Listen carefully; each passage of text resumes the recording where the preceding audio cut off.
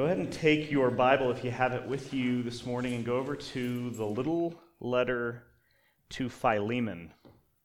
Philemon, and if you don't have a copy of the Scriptures with you, feel free to use one in the seat back in front of you, and you'll find Philemon right on page 1000. So it's easy to miss if you're skimming through the New Testament. Just a short book.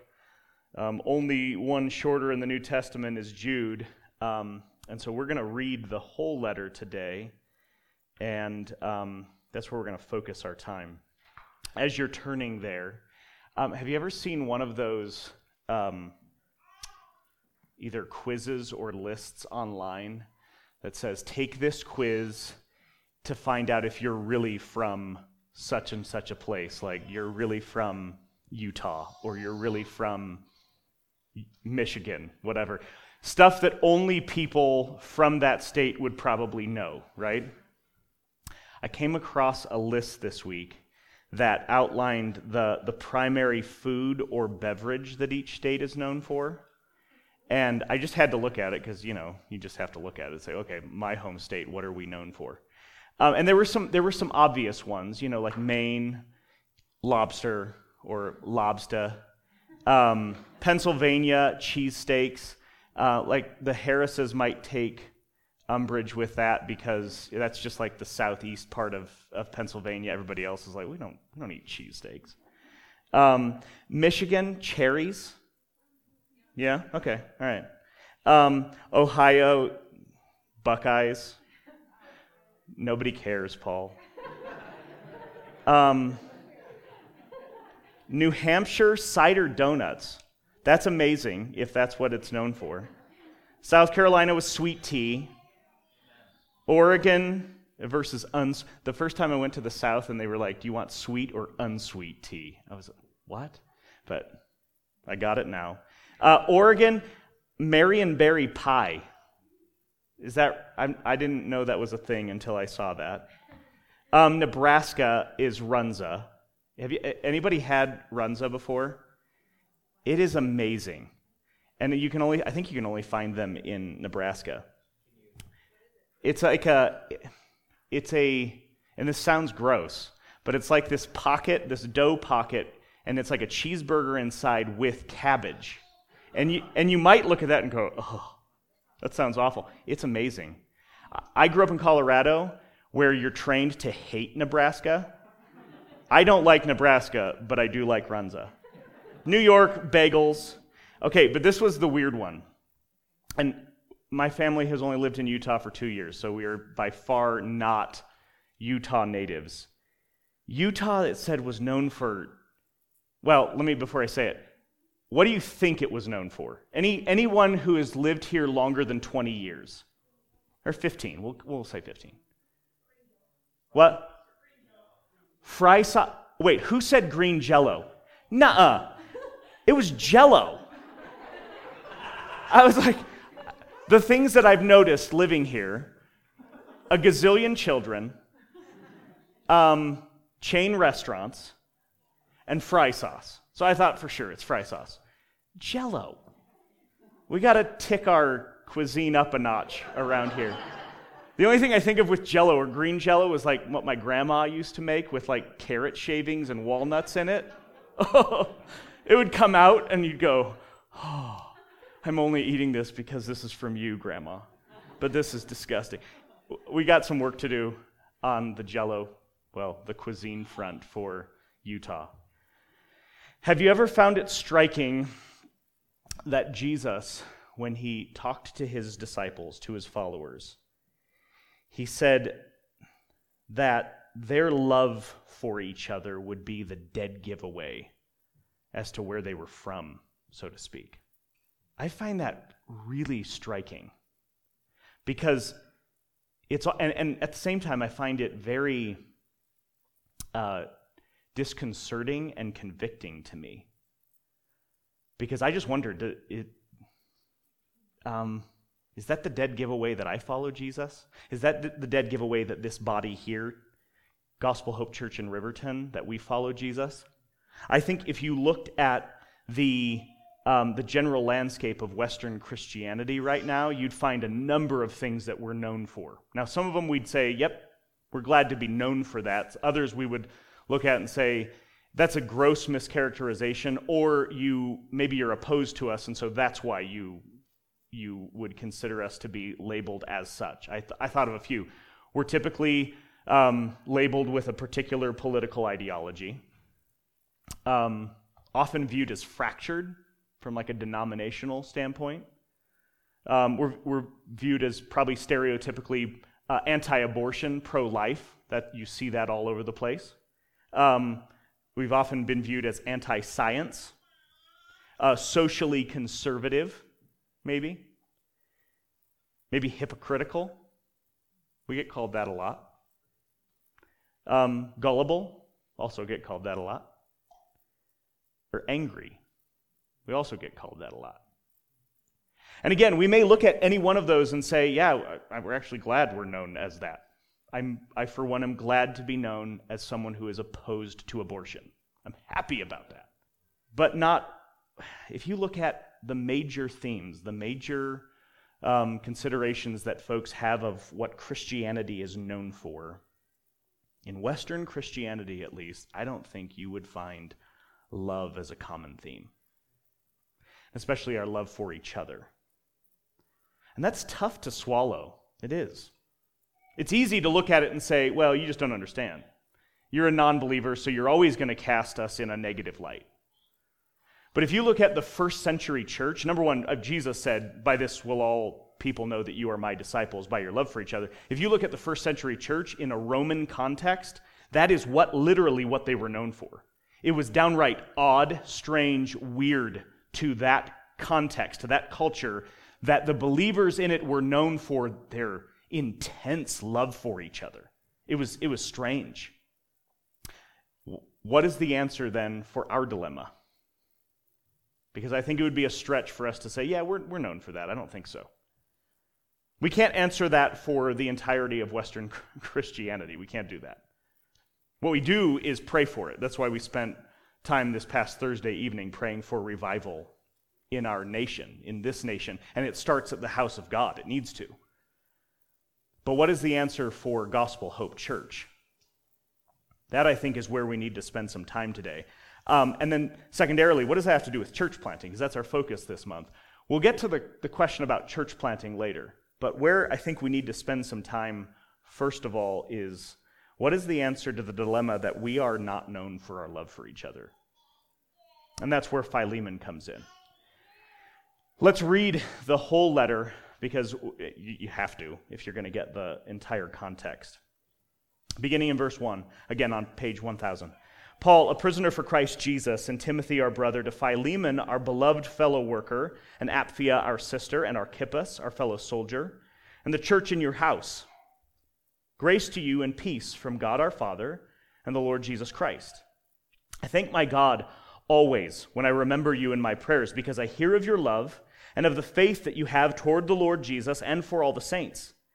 And I pray that the sharing of your faith may become effective for the full knowledge of every good thing that is in us for the sake of Christ. For I have derived much joy and comfort from your love, my brother, because the hearts of the saints have been refreshed through you.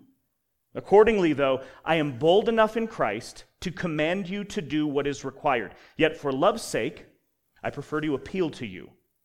I, Paul, an old man, and now a prisoner also for Christ Jesus, I appeal to you for my child Onesimus, whose father I became in my imprisonment. Formerly he was useless to you, but now he is indeed useful to you and to me. I am sending him back to you, sending my very heart. I would have been glad to keep him with me in order that he might serve me on your behalf during my imprisonment for the gospel, but I preferred to do nothing without your consent, in order that your goodness might not be by compulsion, but of your own accord. For this perhaps is why he was parted from you for a while, that you might have him back forever, no longer as a bondservant, but more than a bondservant, as a beloved brother, especially to me, but how much more to you, both in the flesh and in the Lord. So if you consider me your partner, receive him as you would receive me. If he has wronged you at all or owes you anything, charge that to my account. I, Paul, write this with my own hand. I will repay it. To say nothing of your owing me even your own self. Yes, brother, I want some benefit from you in the Lord. Refresh my heart in Christ. Confident of your obedience, I write to you, knowing that you will do even more than I say. At the same time, prepare a guest room for me, for I am hoping that through your prayers I will be graciously given to you. Epaphras, my fellow prisoner in Christ Jesus, sends greetings to you, and so do Mark, Aristarchus, Demas, and Luke, my fellow workers. The grace of the Lord Jesus Christ be with your spirit. It's easy if you spend time, maybe you're reading through the Bible or you're reading through the New Testament this year. Philemon is a quick book to kind of run through really quickly and then kind of miss the dramatic revolutionary teaching that we can draw from this letter, this very brief letter. Let me give you some context, though, for this before we dig into our main focus for this morning. Again, there's only one letter shorter in the New Testament. This is written by Paul, as you can see right away in verse 1. He's writing from prison, and potentially it's a prison in Ephesus. There's debate over which prison Paul is writing it from. The text makes it obvious that he's in prison as he writes this. We just don't know where. Ephesus is quite probably where he wrote this from. And that's about 80 miles from where Philemon, presumably a wealthy landowner who's also a believer, who has a church that meets in his house, where he lives. It's about 80 miles inland from Ephesus in what would be modern-day Turkey. And he is writing to Philemon about a slave named Onesimus. That name Onesimus is more of like a nickname. Often slaves, bondservants in that day would get a nickname like this. Onesimus just means useful. Paul kind of does a little play on words in verse 11. Formerly he was useless to you, now he is indeed Onesimus to you and me. He's useful. And several slaves would get those types of names often in that culture. One brief little aside, let's just take 2 minutes to talk about this. This obviously brings up the issue of slavery, right? And I think we do ourselves a disservice if we kind of gloss over that, especially with the blight that we have on our history in the United States of slavery. We're still dealing with the ramifications, reaping what our country sowed. New Testament or first century slavery didn't particularly look like what we're accustomed to and understanding what slavery has looked like in our nation. It's not a matter of one being a demonic institution and one being a good and wise institution. That's not it at all. But in the first century, slavery was not based on ethnicity. It wasn't based on race. It was more a matter of how things got done. And often it was more of an employer-employee relationship in many cases rather than just sheer owning manpower to get your work done. And that ownership often happened as a result of one people group conquering another. But that's how, we have electricity, we have technology today to get things done. In that culture, bond servants were how things got done. And again, that doesn't make it a good thing, not at all. But it does make it different from our conception of it in our culture and what we know from our history. And many have criticized Paul for not coming out with a strictly abolitionist message against slavery, saying, Paul, you kind of tiptoe around this, or maybe you even support it. And I don't think that's the case at all. You read Paul throughout his letters, whenever it comes to slavery, I've heard it put this way, he is kind of setting a ticking time bomb against slavery, because he's dealing it through a gospel lens. If slavery was completely abolished in that particular culture at that time, and it was done so immediately, the people who would have hurt the most as a result of that would have been the slaves themselves. They would have had nowhere to live, they would have no jobs, they'd have no source of income at all. And if that happened immediately? Regardless, it needed to be abolished. It needed to be worked out of that culture. What Paul does is he attacks slavery through the gospel, and he approaches it by speaking about how the gospel fully reshapes how people relate to each other. He's not going after mere abolition. He's going for total transformation. And we see that here in this letter. Again, he is writing to Philemon about Onesimus. Onesimus had run away from servitude to Philemon. Something had gone terribly wrong in their relationship. Based on verses 17 to 19, potentially Onesimus had stolen from Philemon and then had run away.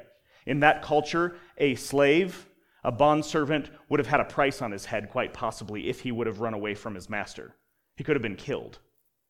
But he runs into Paul. Now, we don't know, maybe he ran directly to Paul on purpose because he had known him from before. That's not out of the realm of consideration. But either way, he finds himself in a jail cell with Paul. And I'm sure that if you were anybody in a jail cell with Paul, you were going to hear the gospel. Paul doesn't waste the opportunity, and God grants fruit. Onesimus comes to faith in Christ. And now, Paul takes a calculated, and in this culture, again, think about it from a cultural standpoint, Paul takes a calculated and dangerous, but gospel-driven risk to send Onesimus back to Philemon for reconciliation. That's the setting of this letter. That's where this all comes from. It's kind of like we're listening to one end of a phone call that's happening. We're getting a lot of the context, but we're kind of having to piece it together, and that's why I think the context is important. But at the root of this, Paul is doing something very dangerous and risky, but he's doing something that the gospel demands. N.T. Wright says this of this letter. He says, even if we only had the letter to Philemon, if that was the only evidence of first-generation Christianity that we possessed, we would know that something quite dramatic and remarkable had taken place, because no one in the ancient world was thinking quite like Paul is thinking here. Nobody in the ancient world was attempting the kind of reconciliation across the biggest culture and class barrier in the ancient world that Paul is attempting here. This little letter, therefore, gives us a window on a whole new world, takes us to the heart of what it might mean to be part of the family of the Messiah. That's what we see in just this little letter here this morning. And really, from a big idea perspective for this text, what this text is showing us is that the Christian gospel radically changes how we relate to each other. The Christian gospel radically changes how we relate to each other. 3 questions that we need to answer then. First of all, how does it come about? Second, where does it come from? And third, what does it look like, or what are the practical effects? So, how does it come about? First of all, as we see in this letter, Paul is drawing out this concept of the necessity of giving up social standing. First of all, we see right away in verse 1, and then we see it again in verse 9, in verse 10, and then in verse 13, Paul joyfully owns his status as a prisoner. This would have also been something that was kind of unheard of. Nobody in that culture, and frankly, nobody in our culture is like, yep, I'm a jailbird, happy about it, want you all to know. Paul says from the very beginning, I'm a prisoner, but I'm a prisoner for Christ. He correctly ties his imprisonment to his ministry for Christ, and for Paul, it's not a liability, and it's not a source of shame. In fact, Paul relishes the social stigma that comes with serving Christ. So right away, he sets the tone for us in this letter that I'm going against culture here. I'm not just working within it. What we're not after is just kind of a growing fan base of Jesus. We're going after a brand new kind of people that are characterized by brand new kinds of things that have nothing to do with the current culture. It's not making the current culture better. It's not making the current culture worse. It's completely outside of it. It's its own culture altogether. And he joyfully owns his status as a prisoner for Christ. Second, though, he is pressing on Philemon a willingness to accept Onesimus back, and just by virtue of in that culture particularly, Philemon accepting Onesimus back, Paul is doing something radically against the culture. Paul speaks of, in verse 8, he speaks of being bold enough to command Philemon to receive Onesimus back. When he says that, you get this sense that Paul knows the social and cultural gravity of what he's calling on Philemon to do. He's not asking him to do something easy. This would have been dramatic. This would have been Paul going, oh man, this is a tough one to ask. And he says it throughout the letter. He says, I could command you to do this. Verses 8 through 10, verse 14, verse 17, verse 21, you can sense that he's kind of dancing around this a little bit because he knows I'm asking you to do something hard, but he's also drawing out the correct gospel response from Philemon, and that is to accept Onesimus back, and he knows that's going to be really difficult. We'll talk about why in just a second. But then on top of that, in terms of giving up social standing, he's asking Philemon, and he himself is doing the same thing. He's risking respect and standing within the community. And that's because he's upsetting the social order. What we never get here is that Paul is saying this is optional. No, it's demanded. But he is also, what we cannot lose here is they're risking something. Paul is especially asking Philemon to risk something. In that culture, Philemon would have been well within his rights to receive Onesimus back, but receive him back with a thorough beating. And he would have been within his rights to kill him. That would have been kind of par for the course. We look at that and go, wow, that's awful, that's harsh, and it is.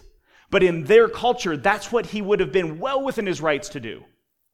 By receiving and welcoming Onesimus back, Philemon risked social standing and stigma. And with that, I mean, think about it, Philemon would be considering, well, what are the neighbors going to think? And are they going to now be afraid that all of their bondservants are going to try and do the same thing that Onesimus did? Because Onesimus, apparently, there's no consequences for it. This is a big ask. And Paul is starting with, if you're going to relate to each other like the gospel demands, it has to start with giving up social standing.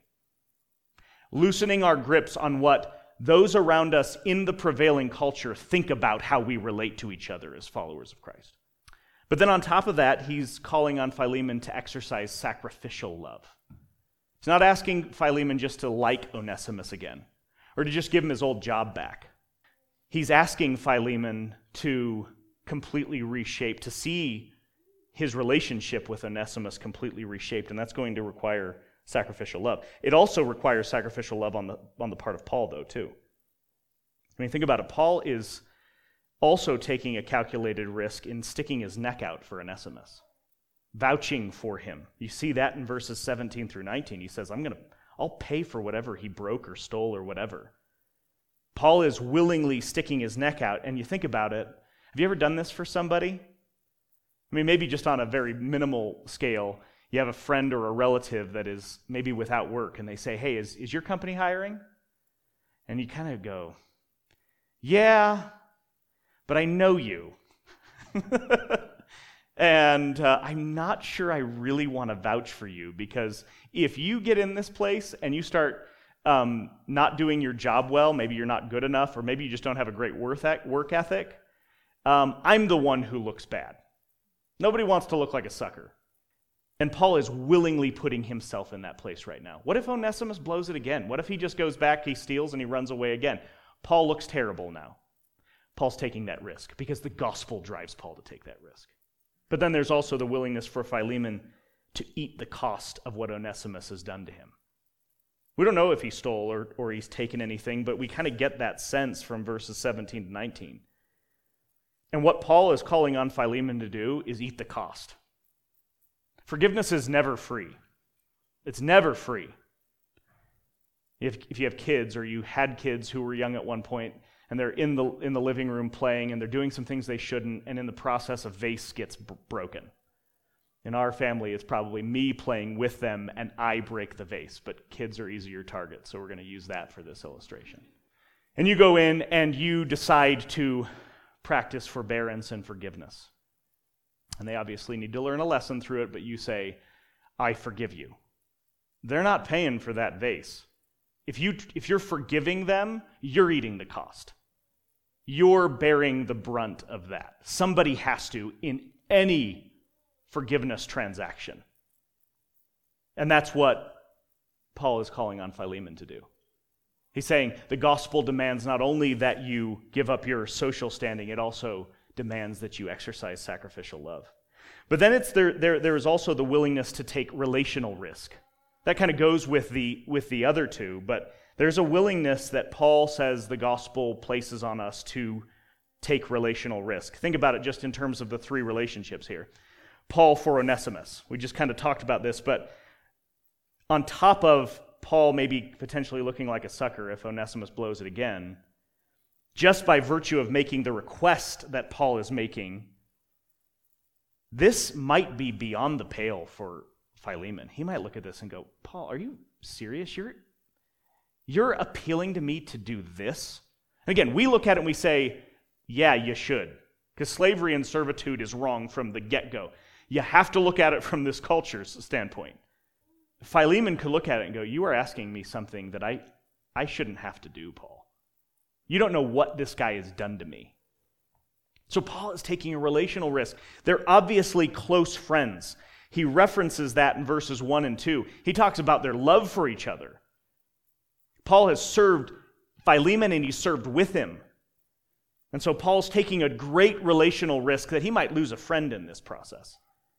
Onesimus with Philemon, can you imagine the fear in Onesimus' heart as he approaches Philemon's house with that letter? This wasn't think about it. Paul didn't text Philemon.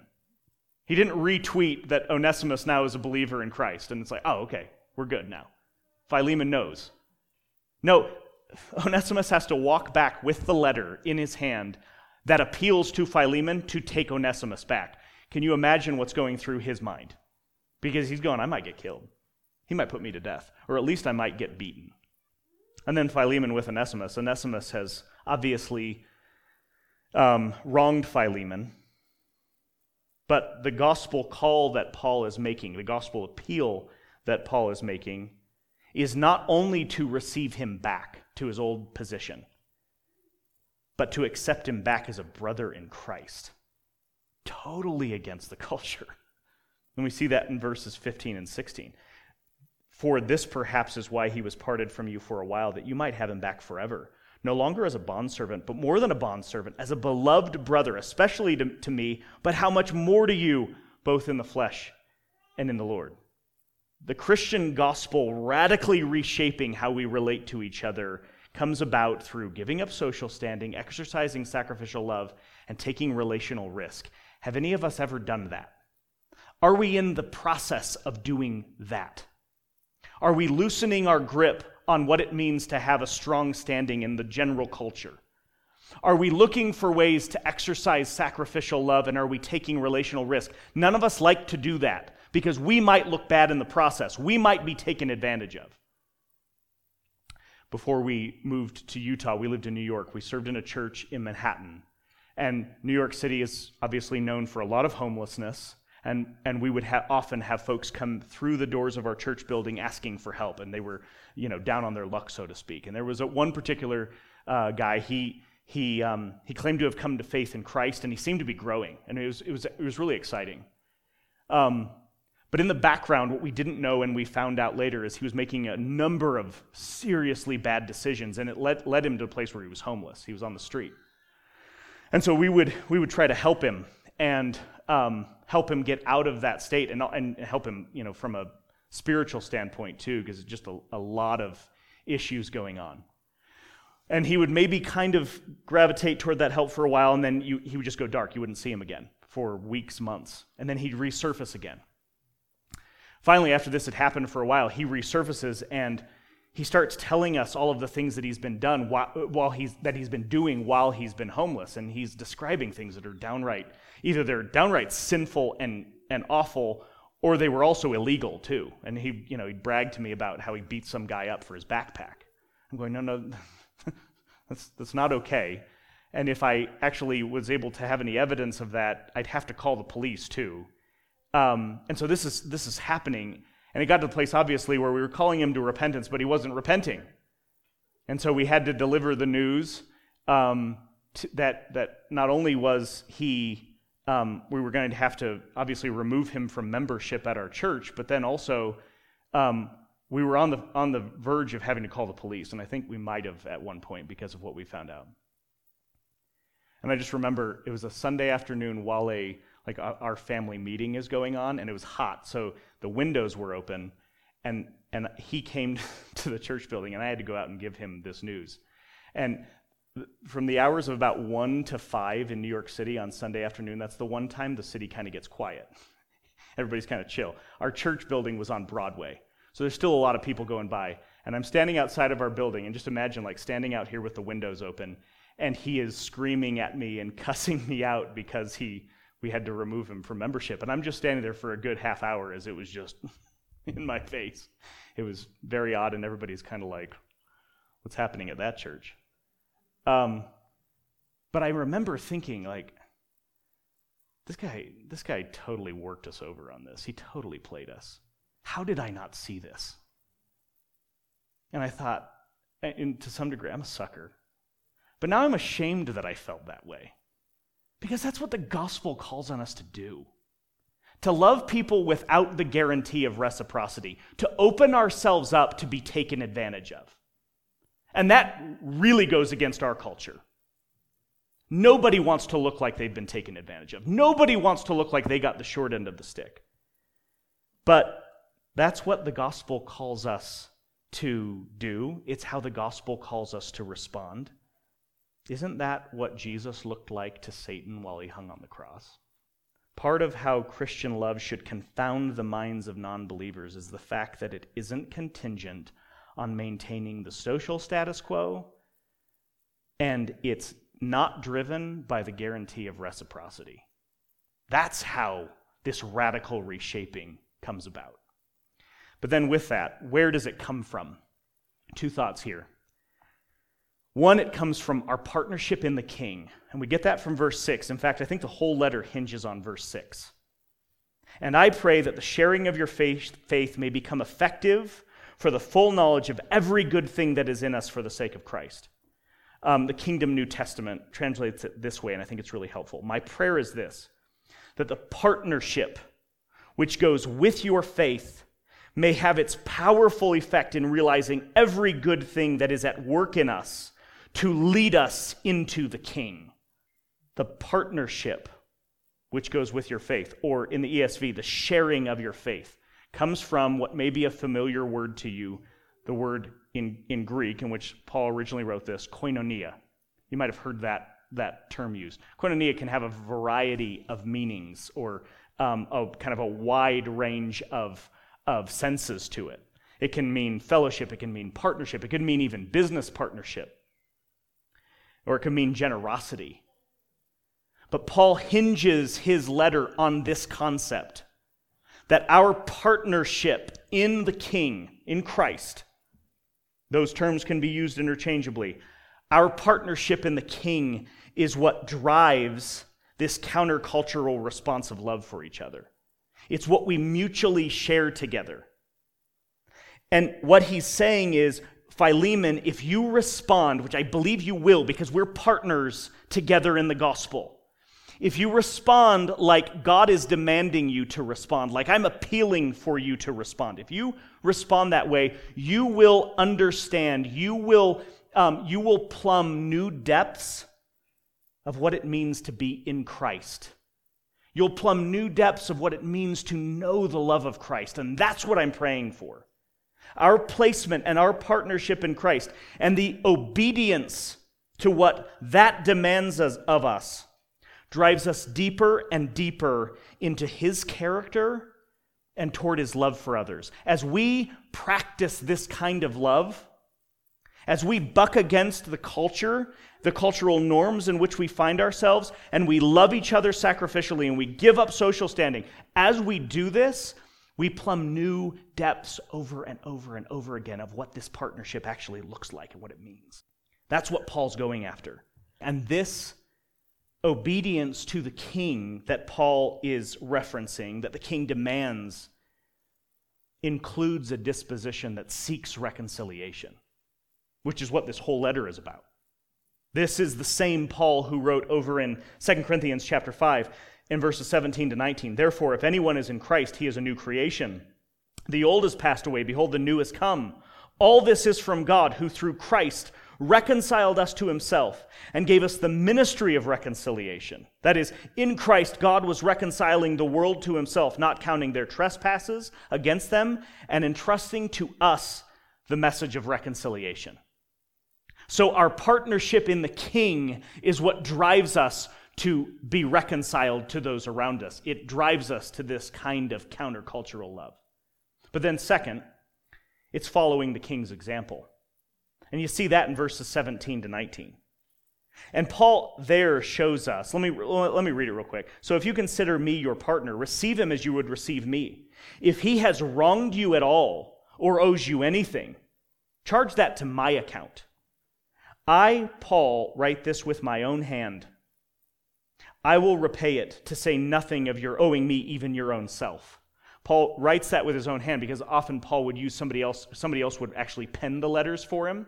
Paul would dictate under the inspiration of the Holy Spirit, but he would have somebody else write for him. It's like Paul takes the pen and he goes, Philemon, I'm dead serious. If he owes you something and you decide that it must be paid back in order for reconciliation to happen, I'll do it.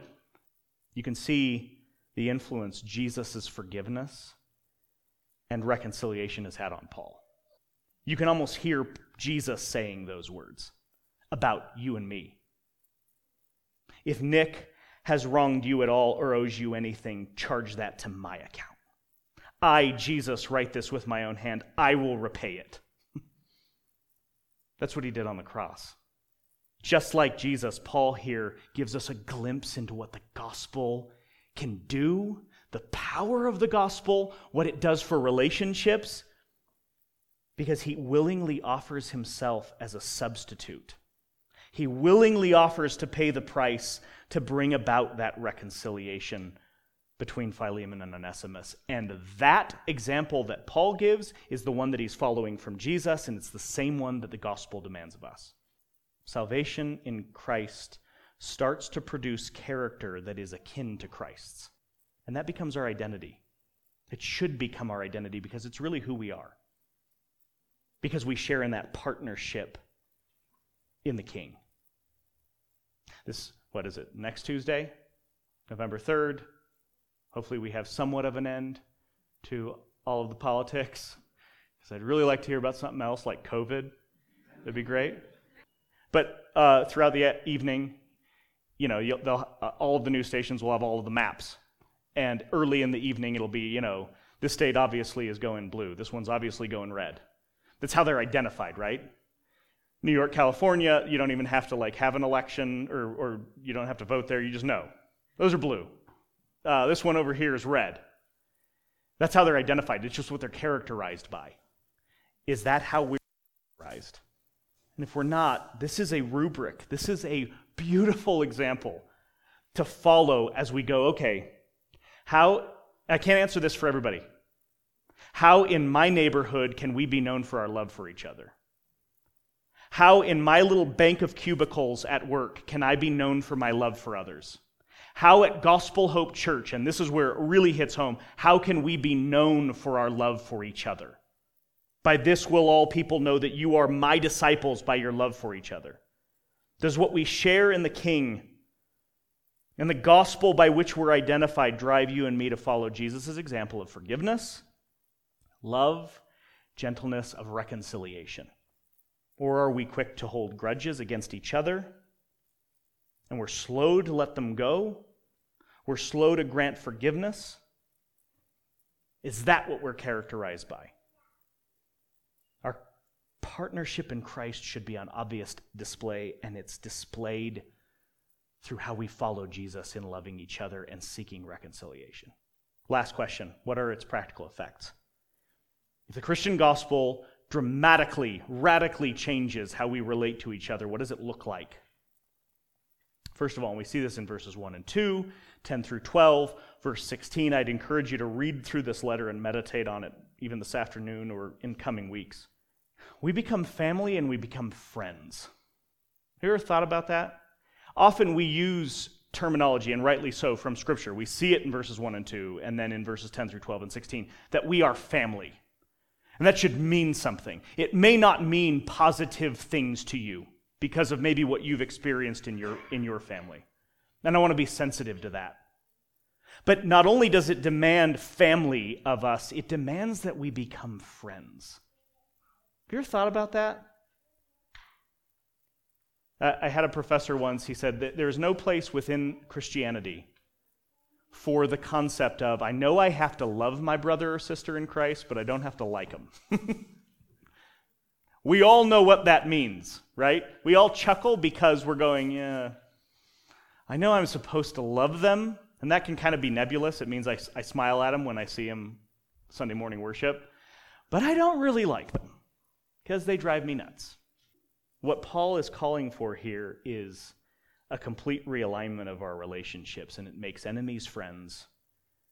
It doesn't just make us kind of co-adherents to some religion. It doesn't make us part of some common fandom. Partnership in the gospel drives a different kind of relationship than what any other affinity can produce. Similar tastes in art, sports teams that you like, states that we're from, etc. It's based on a shared understanding of what Jesus has done for each of us, and it's mutually humbling, and it drives a sacrificial love for each other that Jesus showed us. And I think there's not time to think about this thoroughly here, but think about how you can become friends with people here that you maybe don't know yet, you haven't spent the time to get to know. How do we become friends? It's all based on the gospel. It's how you can go to another country for pleasure or for work, and you run into a believer you've never met and you'll never see again in this life, and there's an immediate kinship there. That doesn't happen just because you both are fans of the New England Patriots. Fill in the blank. Bad example, Matt.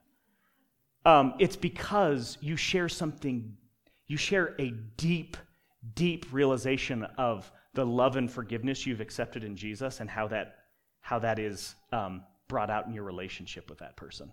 And you can't replicate it. There's actually an article I saw last night particularly about this. How can we look at the political divide right now? And what's the answer? Well, the answer is deep-seated friendship. Only the Christian gospel can really bring that about. So we become family and we become friends. Second, the social order is turned on its head. Philemon receiving Onesimus back with a beating would have raised eyebrows. Philemon receiving Onesimus back as a friend and a dear brother does not square with that culture at all. But that's exactly what the gospel demands. And that's the beauty of partnership in the gospel, because Jesus is doing something altogether new in this world and in the relationships of people who have trusted in him. Jesus isn't enhancing how we naturally relate to each other. He's not just making us less racist or less classist. He's not just kind of massaging the political divide so we don't hate each other as much. No, he's completely transforming how we relate to each other. It should look like it is incredibly weird and odd to non-believers, to the natural tendency to only love those within our tribes. Right now, in our political environment, it's on stark display. You're in one tribe or the other. You can't be in between. And there's almost no room left for loving each other, and it happens even with believers, where somebody disagrees with me politically, and so I cannot conceive of how I could love them. That is not the gospel response that Paul outlines here in Philemon. We are to represent the opposite of cancel culture, because that's what partnership in Christ demands. Finally, people see and experience the tangible effects of reconciliation. Tangible effects. Paul was calling for a stark display of the gospel in Philemon's life, that of his family, his church, and his community. There's a reason Paul addresses the beginning of this letter to not Philemon only. This wasn't for his eyes only. This was a letter that was to be read by the church, with Philemon being the one that was supposed to respond. Can you imagine being Philemon, sitting there going, oh, I guess I know how I'm supposed to respond to this. It was meant, though, for the body of Christ to respond the same way that Paul was calling on Philemon to respond. And that results in sacrificial, loving relationships between everybody within Christ's church. Jesus' love displayed through his followers for each other is revolutionary in this world. And our friends, our neighbors, our colleagues, our communities need to see it. It's vital that they see it. So very practically, is there someone in this assembly today to whom you need to express sacrificial and maybe even countercultural love? Maybe it's through a text. Maybe it's through a note that you write. Maybe it's through a phone call. Maybe it's through meeting up for coffee, if you can find any coffee shops that are actually open. Maybe they're way older or way younger than you, and it's like nobody is friends with someone who's 2 decades older than them. No. You are in Christ. That's normal in Christ. That's how it should be. Because it's not that you hold other affinities, but you do hold Jesus, and that is at root the partnership that Paul is going after. So is there somebody that you're thinking of right now, or you can look across the aisle, don't make it too obvious, and you say, how can I sacrificially love and serve that person this week? On the negative side, is there someone with whom you or I need to be reconciled? Maybe there's been deep-seated animosity, maybe for years, for which you need to repent, and then you need to seek reconciliation with that. And in so doing, you plumb brand new depths of what it means to be in Christ together.